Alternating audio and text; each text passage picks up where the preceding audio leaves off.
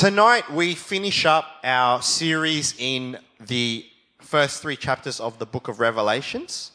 And before we do, I just want to say thanks to our team last week for holding the fort. I heard service was really great last week, actually. And then I guess another plug for the podcast. If you missed service, our sermons are all up on the podcast. I got to catch up on the podcast last week, listen to our brother James preach some real truth in there. But I do want to correct him on one thing, and I haven't told him this, I was going to do it. There's a quote, and he says, "Do you know Steve is really smart?"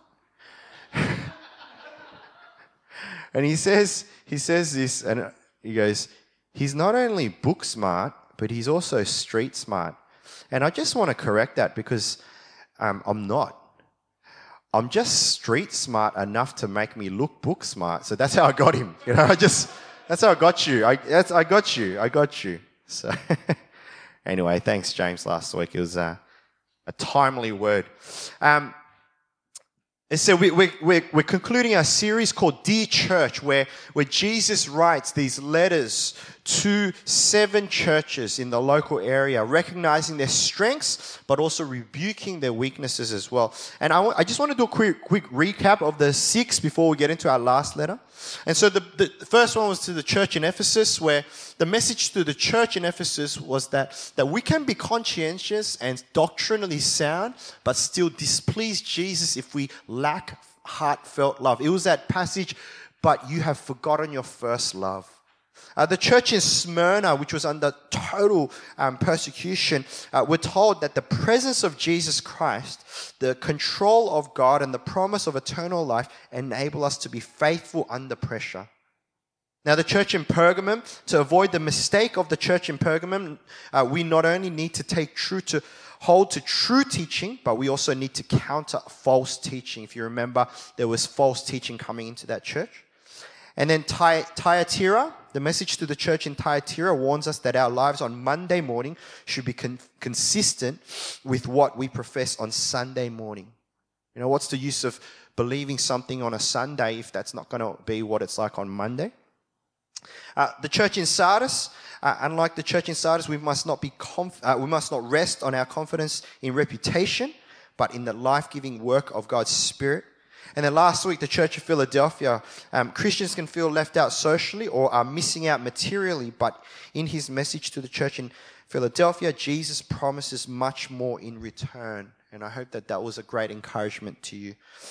Today, we are looking at Jesus' letter to the church in Laodicea. Now, Laodicea was famous for 3 things. Number one, it was a banking center. It was one of the high finance centers in that area. And so, do you know what area you need to have banks in? I was thinking about this. You only need banks in cities where they have money. And so the first thing that we know about Laodicea is not only is it a banking center, the reason why it's a banking center is because there's a lot of money in this city. Secondly, and we start to find out why, it had an extensive textiles industry. Now, if you go to a picture, there's a picture of a sheep. So Laodicea, one of the things that they're famous for was black wool. Now, I'm not being racist here, but it was black wool that was only produced by a certain type of sheep, and that was only bred in that area, and they used to export it out. And so it was a booming business. And thirdly, it was the home of an eye ointment, which is some kind of eye solution, right? Now, you got to think, right? This is 2,000 years ago, right? But it was so popular that this was actually being exported globally. So if you want to talk about, cosmetics and you want to talk about global exports, like these guys were in the business 2,000 years ago. They were at the top of the pyramid. So what we understand about this city is it is a big trade city. It's got a lot of money. But also what we find about this city is it's not just wealthy, but it's a very independent city. Now, history will show us that in AD 60, the whole city was devastated by a massive earthquake. But the Roman Empire that looked after that city, that looked after the province, when the Roman Empire said to the people in Laodicea, hey, we'll give you some money to rebuild the city, actually the people in the city said, we don't need your money. We're going to build this ourselves. And they did. They did it with their own money. One historian writes, Laodicea was too rich to accept help from others. All right? Hopefully you're starting to get a picture of the kind of city it is. Finally, the thing that we need to understand about the city was, it was based in the valley. Okay, and there was no water source around, and so actually they needed to pump water from places outside. Excuse me.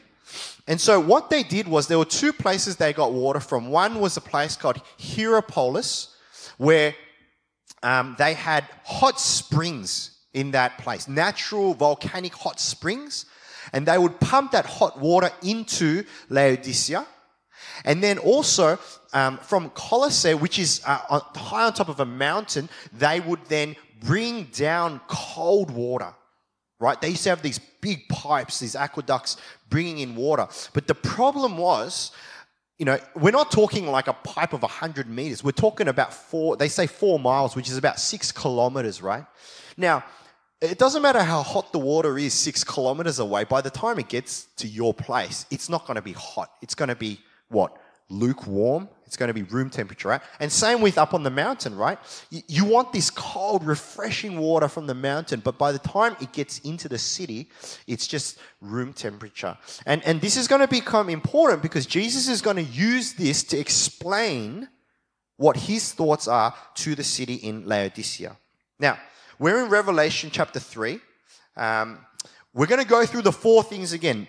Right? Every letter, we've gone through the same system. And thank you, Jesus, for giving us something that we can follow, right? So the first one was his explanation, his explanation of his own identity. Secondly, his commendation, his praise of that city.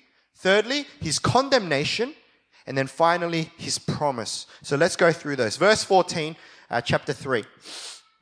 To the angel of the church in Laodicea, write, these are the words of the Amen.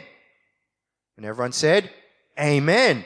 The faithful and true witness, the ruler of God's creation. Jesus is the Amen. Now, if you haven't been coming to church for a while, you might be asking yourself, what does the word Amen mean? When we pray, we usually finish off with the term Amen. Right? So how can Jesus say he is the Amen? The word amen, if you were to translate it, the best translation is this phrase, it is so. It is so. So if you're outside and today, beautiful sunny day, and someone says, oh man, the weather is so beautiful, you can actually go, amen. It is so. I agree with that. See, that's what we do when we pray, right? Someone prays or you pray, okay? And what you are saying at the end of that prayer is like, yes, it is so. Yes, I believe that to be true. So when Jesus says to himself, when Jesus says, these are the words of the Amen, what Jesus is saying is that he is that truth. That other people that say Amen and say, that is right, that is so, Jesus is saying, that's me. I'm the truth. And he also says that he's the faithful and true witness. A witness is someone who was there and saw what had happened, but he was faithful because not only was he there from the beginning, but he's there at the end. And then finally, Jesus describes himself as the ruler of God's creation, as a part of the triune God that created the universe. Reminding us that Jesus was not creation. God did not create Jesus. That Jesus is part of God, the triune God, the Trinity. He was there from the beginning. That's who's writing this letter. So we move to the second part, the commendation part. The church in Laodicea, this is what you've done well. And do you know what he says? He says nothing about their finances. He says nothing about their textiles. And he says nothing about their medicine. He actually says nothing at all. One of the two churches that receives no praise. Right? We're going to go to the third part because the condemnation is what Jesus has a lot to say. Verse 15. This is what Jesus has a problem with the church in Laodicea. Verse 15. I know your deeds, that you are neither cold nor hot. I wish you were either one or the other. And because you are lukewarm, neither hot nor cold, I am about to spit you out of my mouth. You say, I am rich. I have acquired wealth and do not need a thing, but you do not realize that you are wretched, pitiful, poor, blind, and naked. I counsel you, which means I advise you to buy from me gold refined in the fire so you can become rich, white clothes to wear so you can cover your shameful nakedness, and salve, which is ointment, to put on your eyes so you can see.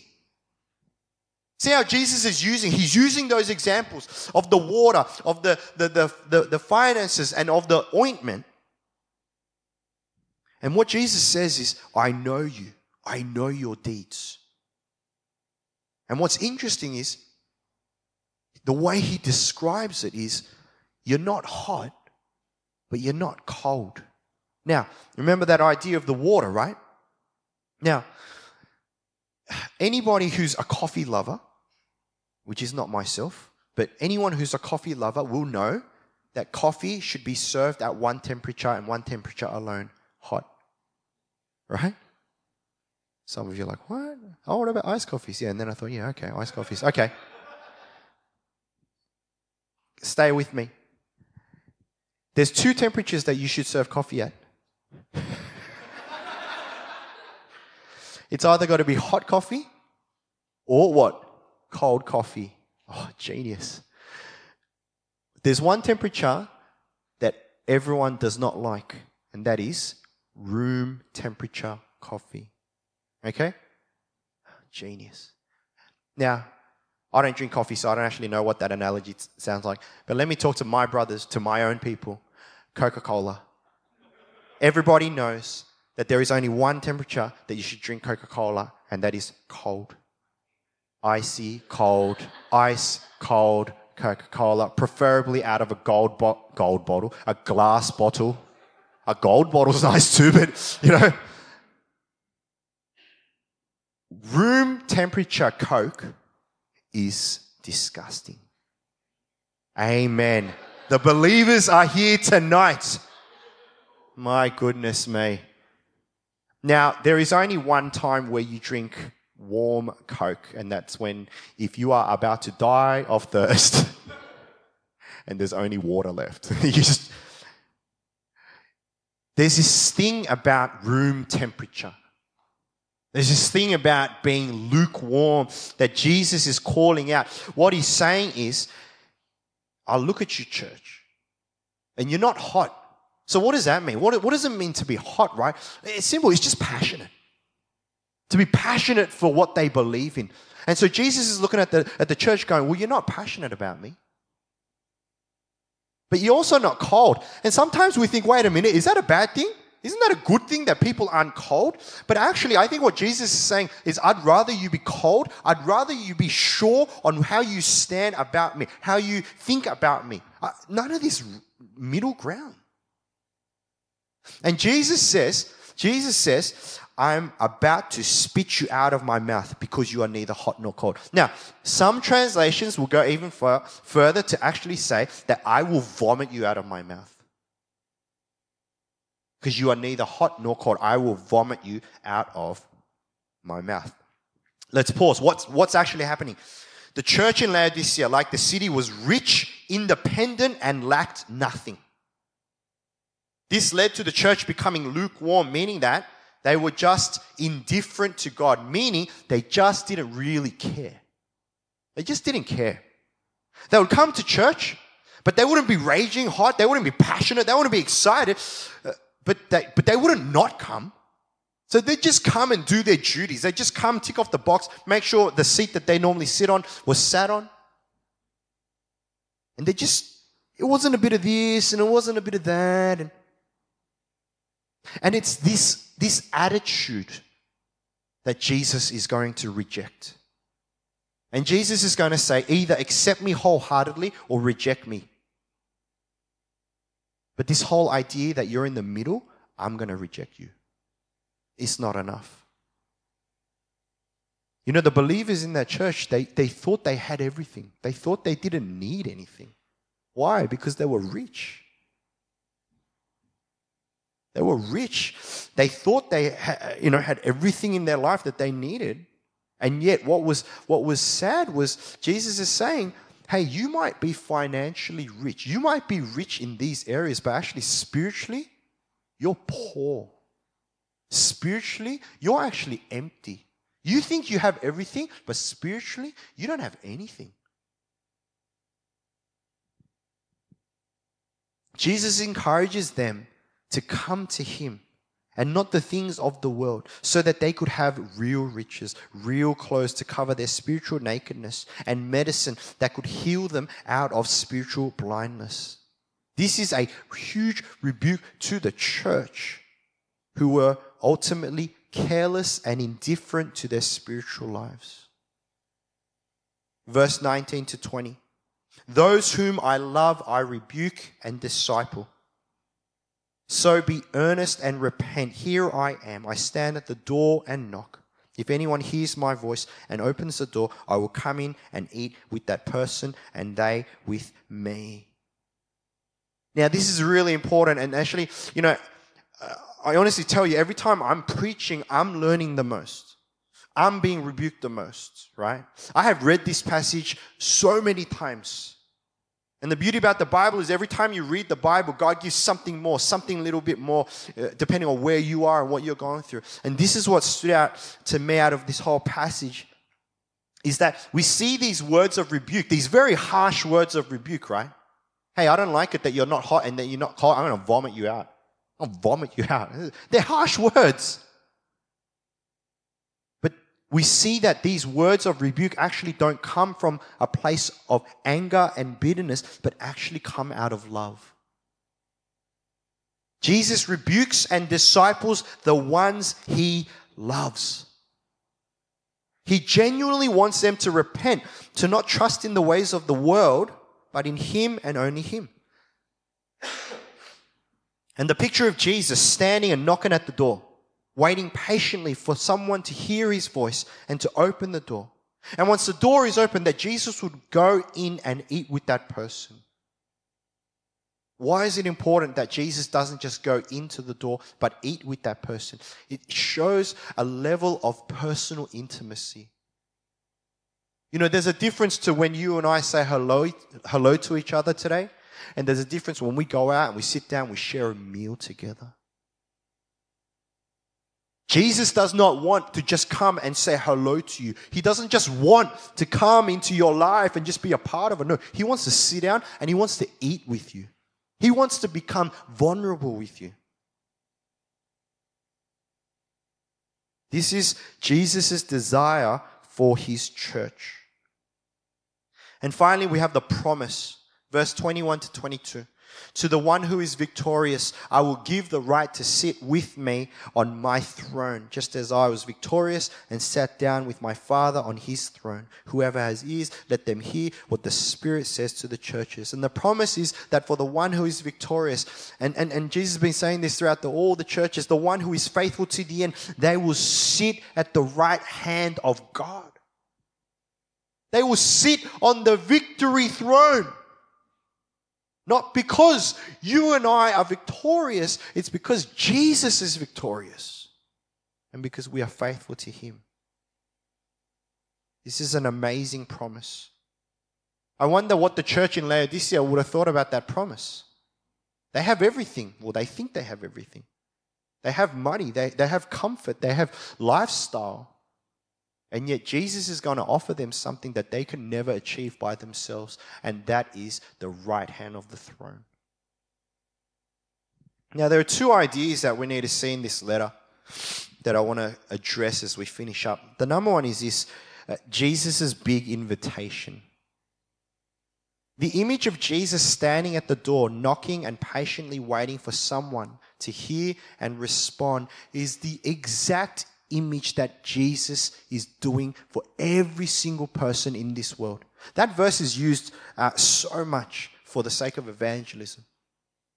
But that is the absolute truth. Whether humanity know it or not, whether you know it or not, Jesus is waiting at the door of your life. And He is knocking. He is knocking. He is knocking.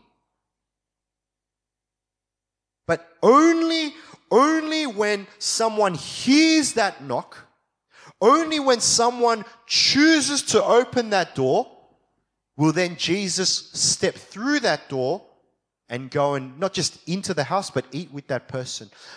A few things that we need to understand is Jesus does not force Him upon you. He will not force Himself upon you. Could He? Of course He could. He's God. But He patiently waits and He just knocks. And it's the individual's choice to whether they're going to hear it and whether they're going to open up that door to Jesus or not. And this is something, especially for anyone in this room that does not have a relationship with Jesus, this is what you need to understand. Jesus loves you so much that He is patiently waiting at the door, and He will wait and wait and wait and wait and wait.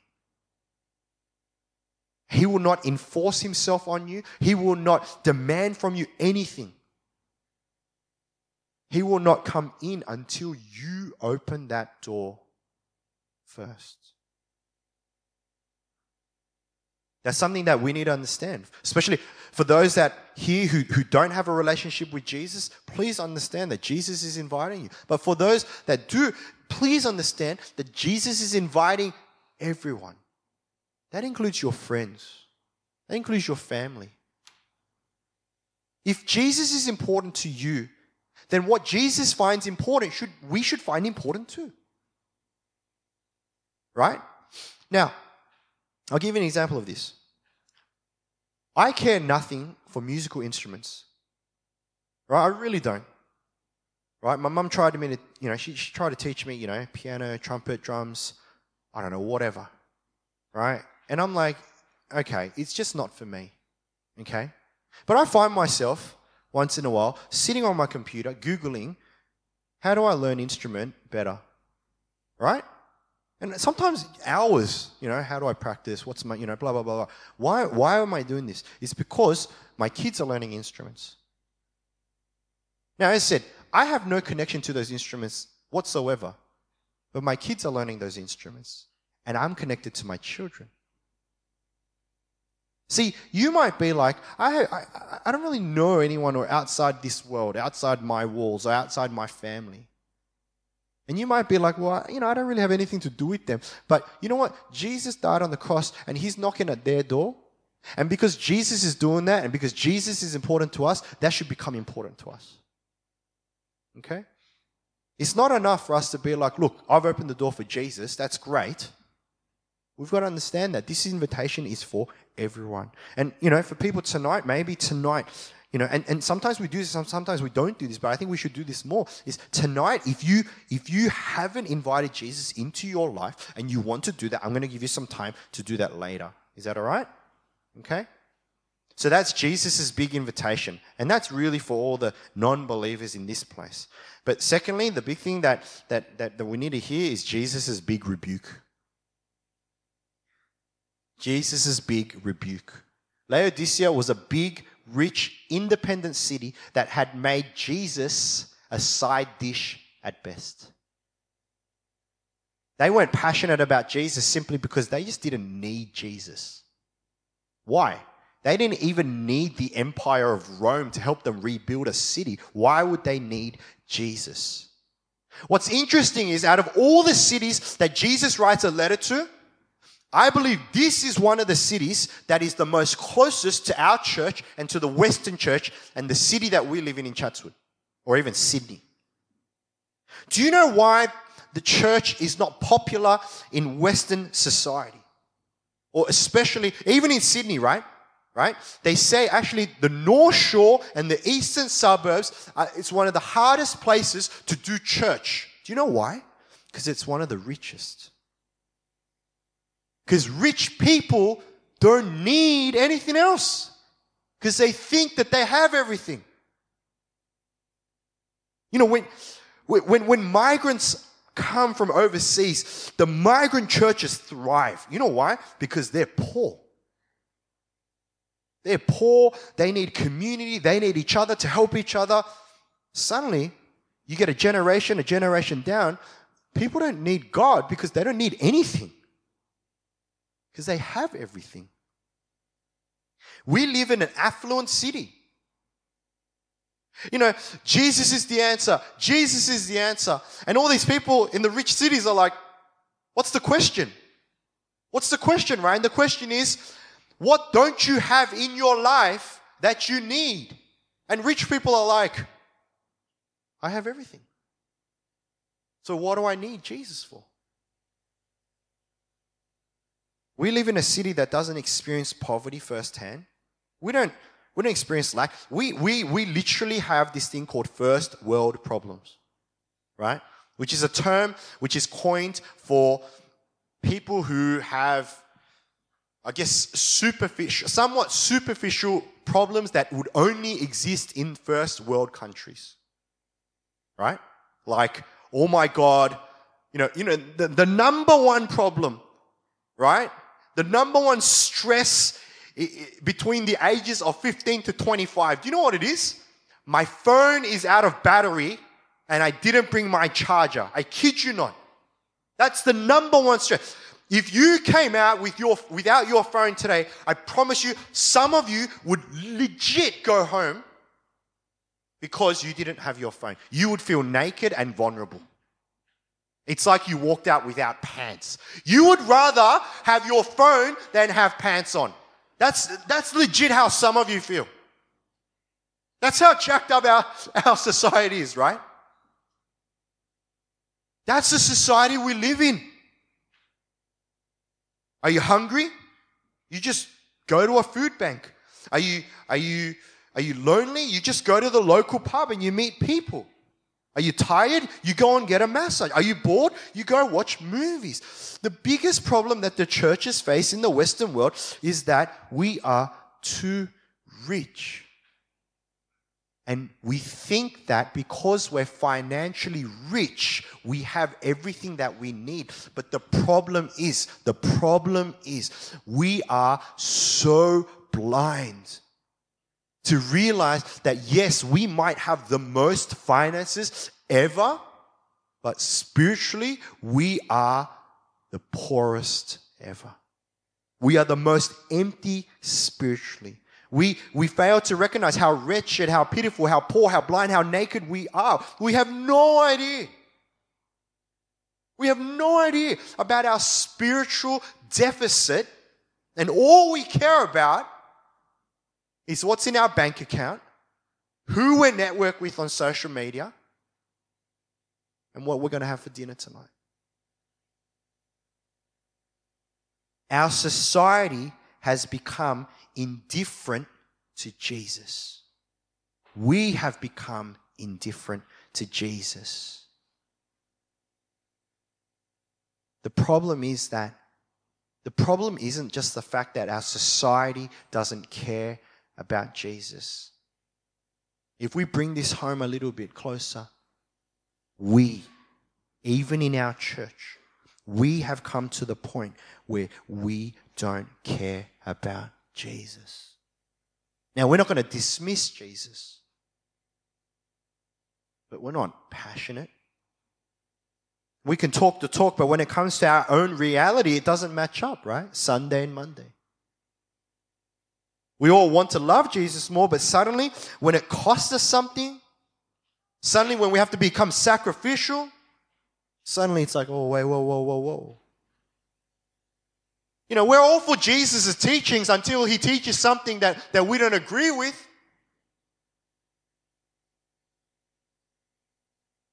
We all want to follow Jesus, but when he asks us to actually do something, we quickly shrug our shoulders and reconsider.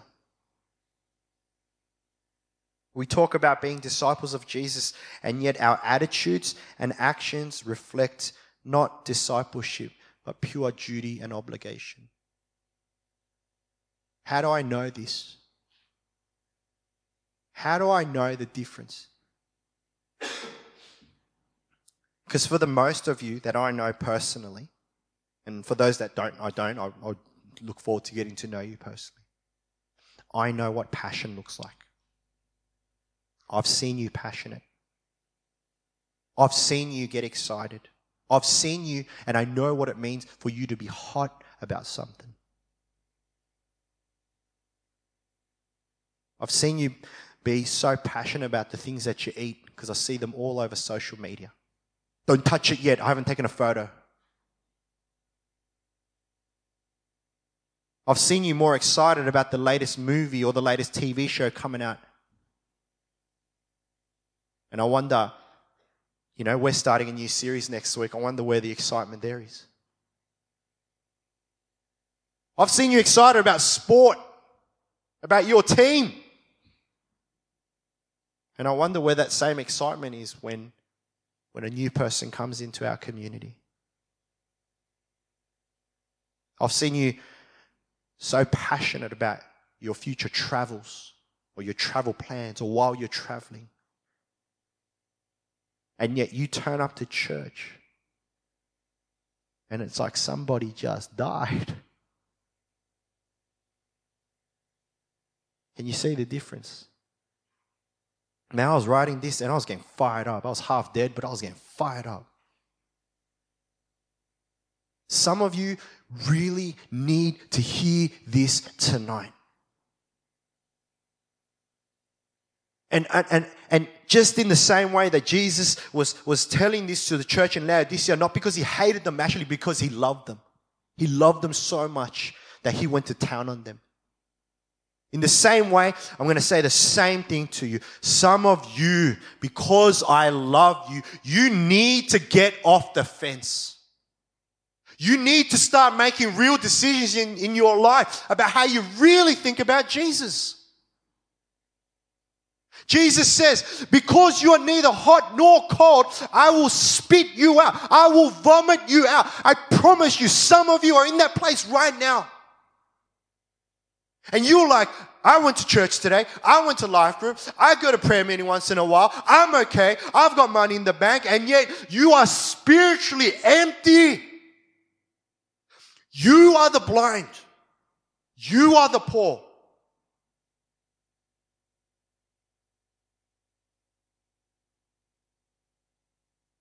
Think about this, right? If I buy you a gift, if I buy you a phone, okay? Say I'm really rich, right? And I go, man, I want to buy my friend a phone. I go to the Apple store and I buy you a phone. And I've actually thought about this. I've actually gone, I really feel, I saw that person's phone. It's got cracks everywhere. I go and give them that phone. And then they receive the phone. And they're like, oh, it's a new phone. Thanks. And then just get on with life. How would you feel? You'd be like, I just spent $1,000 on you, You'd be pretty annoyed. Let's just start with that. Now imagine if I wasn't rich, right? And I actually said, you know what, I'm gonna sell my phone. I'm gonna sell my phone, right? And then I'm gonna go and buy a new phone. And so I sell things of myself, my own, and I get some money and I go to the phone store and I get a new phone and I give you a new phone. Hey, here's a new phone. And then the response is, oh, thanks, hey, new phone, hey, and just gets on with life. How would you feel then? It's not even, you bought him a phone out because you were super rich. You actually sacrificed something to give it, and then they give you that nonchalant, like indifferent answer, how would you feel? You wouldn't be annoyed. You'd be paid off. One more.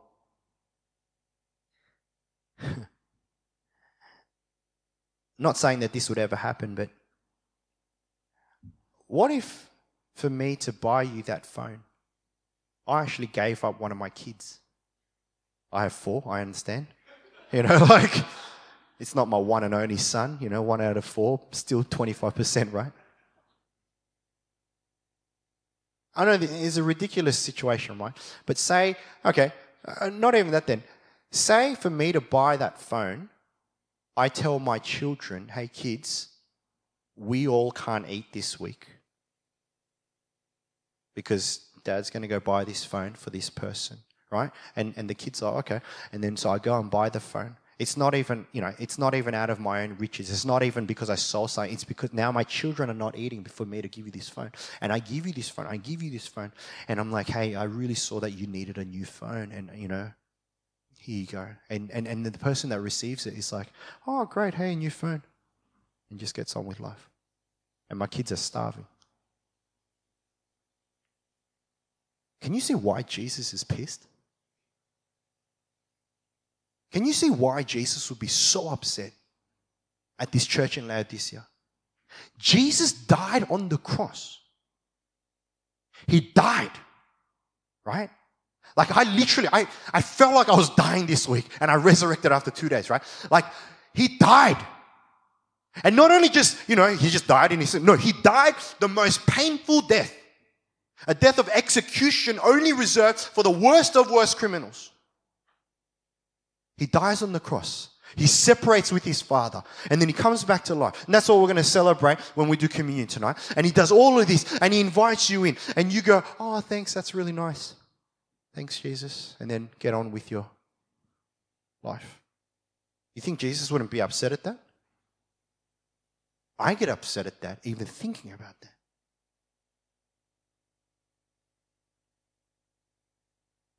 When you take for granted, and I think this is what happens. When you take for granted who Jesus is and what he has done for you, that's how you end up being indifferent. That's when you stop caring. When you forget what this actually cost. I love the fact that we're doing communion tonight. Communion, we take some bread and we eat it. Man, we're not doing this because you're hungry. We're not doing this because it's some kind of ritual. We're doing it because it's to remind you of what the cost was for you to have what you have right now. The body that was broken. The body that was broken. And the blood that was shed. He died. He died for you.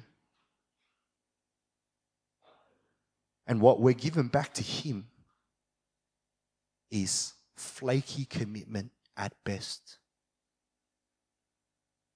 You want me to go through a list of examples of flaky commitment? Let's go. Church starts at 5:15. There you go. We'll just start with that. Not giving your tithe to God because you want to spend that money on some other new piece of clothing. Life groups. Not committing to your brothers and sisters in life groups because you are busy. Whatever busy is. When you take the church for granted, when you take Jesus for granted, what you are ultimately doing is you are looking at the face of Jesus and you are saying, thanks so much for doing everything for me, and then just getting on with your life. How dare we do that? How dare we do that? You would not accept that. If anyone did that to you, you would not accept that. And yet we do that to him all the time. And you know what's interesting, right? I'm getting fired up about this, right? I'm getting fired up because I'm thinking about Jesus. I'm like, Jesus, man, they're taking you for granted. They're not, I've seen them passion. I've seen them, how excited they got because new Australia Survivor came out. I have not seen that level of excitement in the church for months. I'm getting fired up. And you know what the thing about Jesus is? Yeah, and I don't think Jesus is not getting fired up. I think Jesus is getting fired up too. But Jesus, he really does it out of a place of love. This is what I realized. If I was Jesus, none of you would be here. I would be like, I saw what you did the other week. Skip church, go hang out with your friends. I ain't going to die for you. See ya. Let's all be glad that I'm not Jesus, right? That I don't have the power to save and give you eternal life. Because I promise you, none of you would cut it. But Jesus is saying these words, not because he hates you. And so I think he's getting fired up. But I think he's getting fired up because he loves you that much. I had this one pastor, and he used to put me in my place. Let's just leave it like that. After church, I remember as a student leader once, as a teacher once, and as a pastor, I would step out of line, or I'd do something that I probably shouldn't have done, and he'd take me outside, old school Asian style, right? Just take his, he'd be like, hey, let's go for a walk. And I was like, oh my gosh, I am going to die. And I walked out, and this guy would unload on me. How dare you do that? How dare you? How dare you? How dare you? And he was going to town on me. And I'll be crying, right? Because everything that he was saying was true. Everything that he was saying was true. I'd been disrespectful. I'd crossed over lines that I shouldn't have crossed. And he was just going to town, right? And at the end, he'd put his hand on my shoulder and go, it's because I love you, right? And I'll be crying, right? Because I did know. Because I did know that the only reason why he would rebuke me is because he did love me. And I would go home and I would sit and I would ponder and I would decide to make changes in my life because someone who truly loved me wanted me to have a better life. That's what Jesus is doing for us tonight. He's getting fired up. If you're like, I don't know if Jesus is getting fired up at me, and I'm like, look, you come and talk to me later. I'll give it to you. I'll be his spokesperson for you. Because seriously, some of you need more than these words. You need a...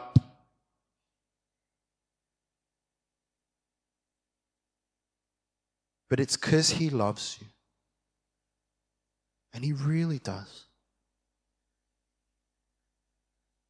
Jesus, he's that guy where you turn your back on him, you deny him 3 times, you ignore him, but he died for you and he waits at the door knocking. That's who Jesus is. What a guy. What a God. Friends, if you are found in this lukewarmness, I want you to really consider this. If you are found in this lukewarmness, like, I'll go to church today, I might read my Bible today, maybe I'll pray a little bit today, but I'm so excited about everything else in the world.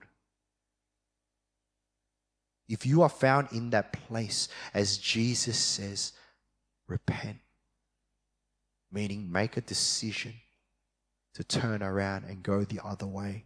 And respond by opening the door to your heart again because Jesus is waiting there.